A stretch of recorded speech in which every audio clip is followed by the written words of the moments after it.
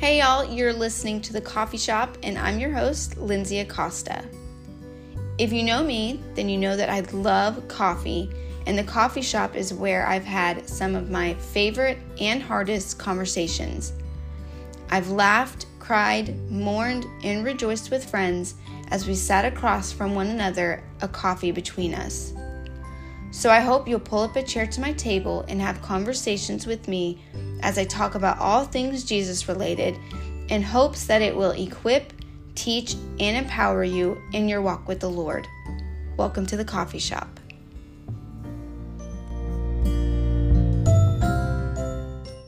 And I find it fascinating that even all the way back in the very beginning of everything of the Israelites and their journey with God, in Leviticus, it lays the groundwork for the body's natural progression to be able to hold and make a child.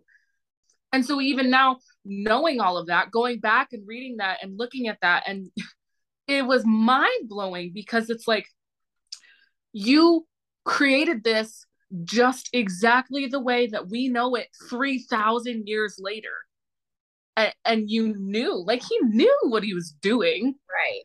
He did it on purpose. And so, like, yeah, I mean, the fact that it is, again, God's will for you to have a child is just laced throughout the entire book. And it starts as early as Leviticus because he laid the groundwork for it.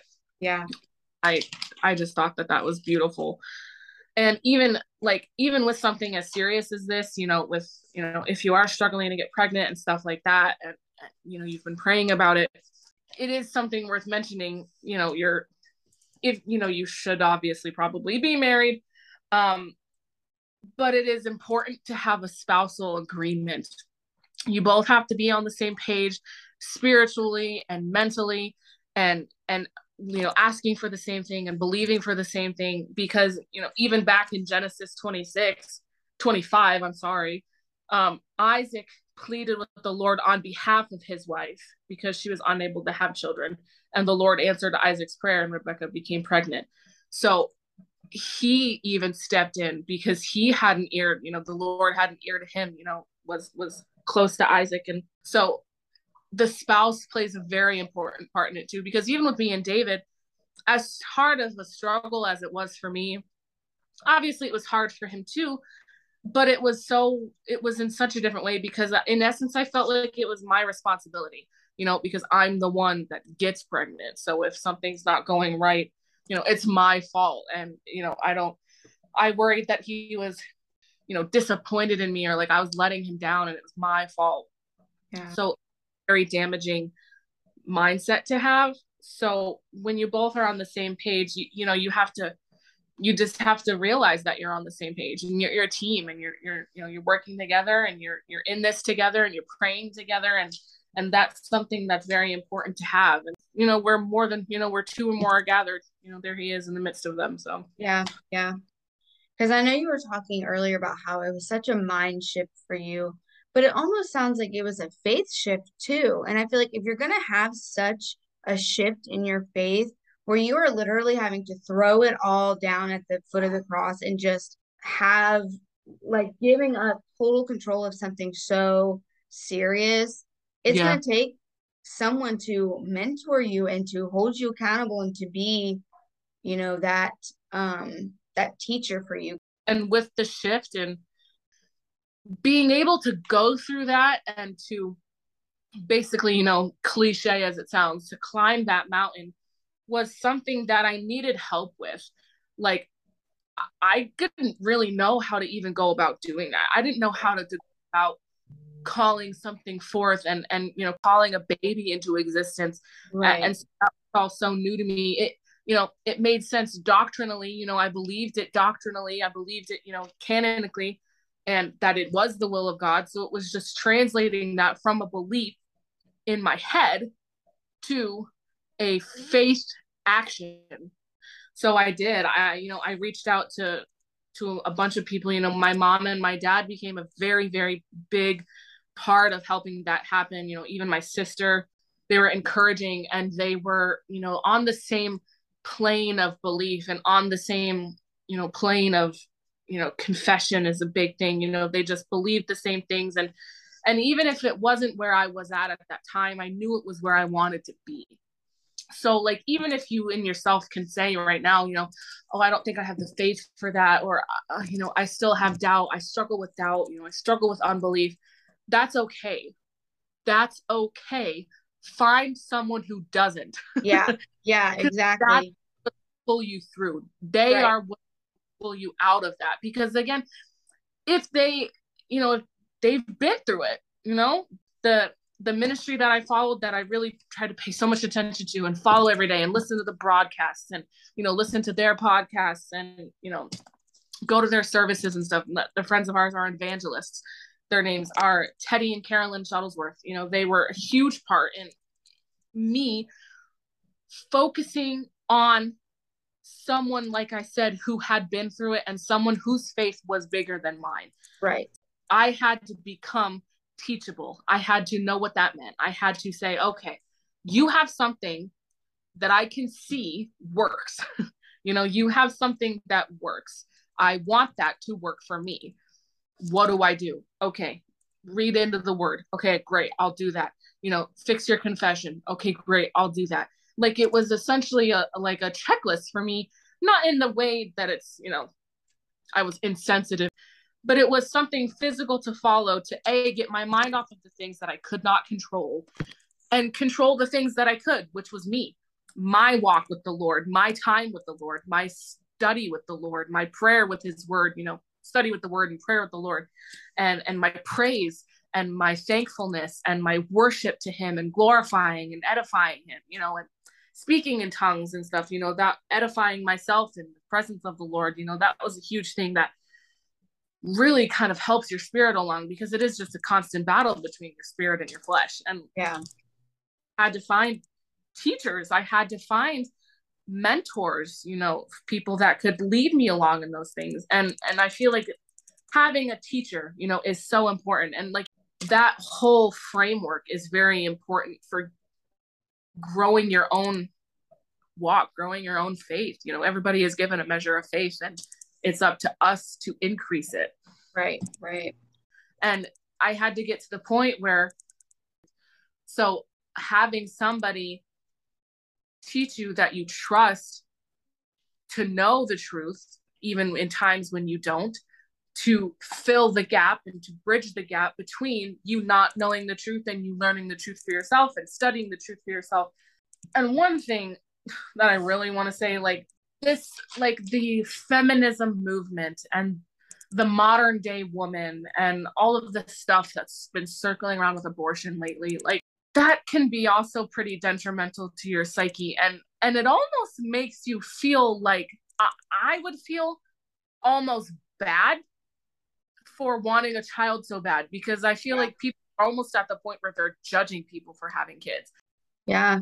And there's definitely like, I mean, even just with so many women who are going through this same issue, and I know it happens in like different ways, but like essentially, I feel like with everything that's happening with, infertility and abortion and, kids in foster care and kids getting put up for adoption, there is an attack on the family. And I really feel like it's a spiritual attack because, like you said, it is laced all throughout scripture that this is from the Lord. The Lord wants us to have families, and it brings joy to him and it makes his heart happy. And I feel like anything that the Lord loves, Satan hates, and he's going to try to destroy that. And I feel like he has made it his life's mission to destroy the family, because when you stop having family and you stop having kids,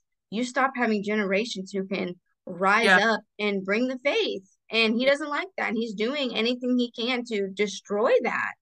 And like kids, who are brought up by righteous family members, by righteous mom and dads, by righteous parents, the kids that are brought up in the way that they should be, trained up in the way that they should be, their parents are an anchor to the spirituality, to their, to what's right. All through the Testament, it says, tell the next generation, tell the next generation, tell the next generation. So that was such an important part of keeping all of that alive in them. And so that is the devil's plan, is to take that away, because if you take that away, what do we have? Don't have anything. And it does, children are a reward. They are, it says in Psalm 127, children are a gift from the Lord. They are a reward from him. Children born to a young man are like arrows in a warrior's hands. How joyful is the man whose quiver is full of them. So like all of those words, reward, gift, arrows in a warrior's hands, like those are not, the joy whose quiver is full of them. That's not accidental. That's not coincidental. He refers to children as a weapon because they are being trained in the way that they should be. So we are, just kind of going back to that verse 2, we're not fighting against flesh and blood, but of principality, and spiritual warfare and things like that. So that's what that verse is referring to. We're in war. We are constantly fighting against things that are unseen, and absolutely everything that's going on is an attack on the family. So what would you say are some practical things that women can do if they are really struggling with this topic and with getting pregnant?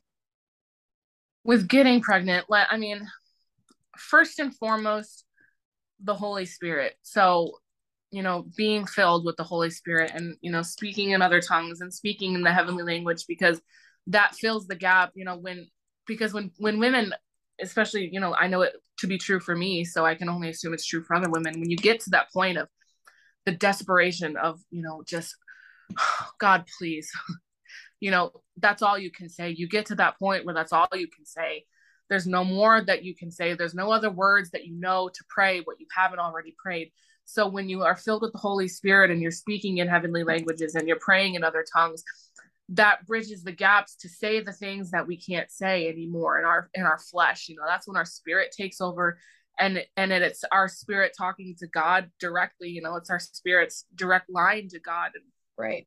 That's the first and foremost thing. And exercising that, because it's essentially a muscle. The more you use it, the easier it will become. The more often you do it, the longer you do it, the more days that you do it, So that would be the first thing. The second thing I would say would be to fix your mouth, honestly. Don't say things, oh, I wish, or if it's his will, and if this happens, oh, if I have a baby, I want it to be a girl, when you get pregnant, when you carry your own child, when you are having your own healthy pregnancy, when you are in labor with your own with your own healthy baby, speak life to yourself, speak life over your body, speak healing over your body, speak wholeness over your body. Yeah. We get so caught up in our thoughts and in our feelings, forgive me for my Drake reference for but we get in our feelings, and that, that kind of ruins us from the get-go, because we put ourselves in such a fleshly place and get out of the spirit place. We've kind of been brought up to think like the only way to pray is to say, oh, if it's God's will. Like we always do a follow-up of, Lord, I pray for healing, but only if it's your will. And I was reading this book, and he talks about how if you don't actively do things that speak something out in faith, you're probably not going to see a miracle. Like it's not wrong to want God's will, but the issue is that that's your fallback. That's you saying, I kind of have faith this might happen, but like not enough to just speak it out and say, hey, you promised me a baby, I'm claiming a baby. And ultimately, we don't know his will anyway. So we might as well stand on the promise and say, I believe that you have spoke that I can have a child, and I'm going to believe in that. I'm going to pray that over my body, over my family. Yeah. Because ultimately, if it's God's will, it's going to happen. So just go ahead. And it comes back to that that mind shift and that faith shift. You say you have faith, do you really? Anything before the word but means nothing. So if you say, Exactly. Lord, I believe that you'll do this, but if it's your will. Okay, everything you just said before that is negated, because anything before the word but doesn't matter. If I were to say to you, your hair looks cute, but that outfit, girl. So anything before the word but doesn't matter. And a double-minded man is unstable in all of his ways. You cannot believe and not believe at the same time. You cannot even have full faith with the caveat of if it's your will, because it's an escape clause. That's not how it's supposed to be. There is no escape clause. There is faith or there is no faith. Yeah. And it could be as tiny as a mustard seed, but girl, have that faith. But at least you have it. Yeah. Yeah, for sure. So first off, get into the Holy Spirit. Second off, fix your confession. Third, find yourself in the right group of people. I have always said that verse, I'm pretty sure it's in 2 Corinthians. It might even be 2 Corinthians 6 something. 2 Corinthians that says, don't be unequally yoked. People always took that as in the sense of relationships, like marriages and dating somebody. I have always taken that to mean the same thing as any relationship. Do not be unequally yoked with anybody. You cannot expect to be in a circle of friends who are constantly berating your faith, don't believe the same thing that you do, even, don't understand why you want a family, are one of those people that are like, well, why do you even want to bring a kid into this world? Do not surround yourself with those kinds of people. Pieces of advice for you is to literally just leave people behind who are not for you. Yeah. It's to your mental health, it's damaging to your spiritual walk, and it's damaging for your future. Show me your friends and I'll show you your future. Right. Yeah. And I think it's so important to have people who are going to intercede on your behalf, because I honestly would assume, so this is not something that I have struggled with, but I have seen so many of my friends struggle with it. And I can only imagine that there comes to a time where you don't even have words to speak anymore. And like you were saying, you have groans of the Holy Spirit, but I feel like that's when it's time to call up my friends. Like whenever Moses, they were in battle, and as long as his arms were held up, they would win the battle, and his arms were growing tired, so his friends lifted his arms up. And I just feel like you need people who are going to lift your arms up while you're in battle over your child, your health, whatever, honestly, whatever it is you're going through, even if it's not this specific topic. But you need people who are going to intercede on your behalf and who are going to uplift you and encourage you, and that's so important. Yeah, to have the accountability and to have the people that you can fall back on. I always think back to the game that people play when they're younger, trust fall, and they just like bust backwards. But that's a thing, do I trust in this person enough that when I lose all sense of the ground beneath me, when I lose all sense of my strength, anything that I could possibly do, I'm exhausted. I've been praying for so long. I believe for so long. I am weary. I am gonna fall. My legs are gone. Is somebody behind you to catch you? Right, yeah. So what would you say is the number one thing that you want listeners to take away? Any listener, I guess, because a lot of this, although we have been talking about infertility, and obviously that's the majority of my testimony, I do feel like a lot of the groundwork for what I was saying and the things that I had to change in my mindset and stuff was pretty well applicable for all kinds of situations. So I guess the number one thing that I want all of you listening to understand is that you have power. You have authority. Use it. We are children of God. We are descendants. We are grafted into the line of Judah. The Lion of Judah. Jesus came as a lamb and left as a lion. Lions are at the top. Lions destroy. Lions devour. Everything else on the savannah is scared of the lion. You are a lion. Yeah. I love Game of Thrones, okay? In the last season, like the first episode or two, somebody's talking to Daenerys Targaryen. The whole thing is that she comes from a line of, you know, basically descendant from dragons, or they have like, they can speak to dragons, they control dragons. So somebody says to her, you are a dragon, act like a dragon. That gets me hyped, man. Yeah. Because women have been pushed aside and, you know, counted as weak for so long. So don't view yourself as some weak-minded and some weak and inferior woman.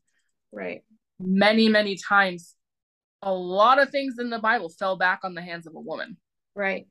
Who were the first people to lay eyes and to realize that Jesus had risen from the dead? Women. Who brought Jesus into the world? A woman. So you have power, you have authority. Use it.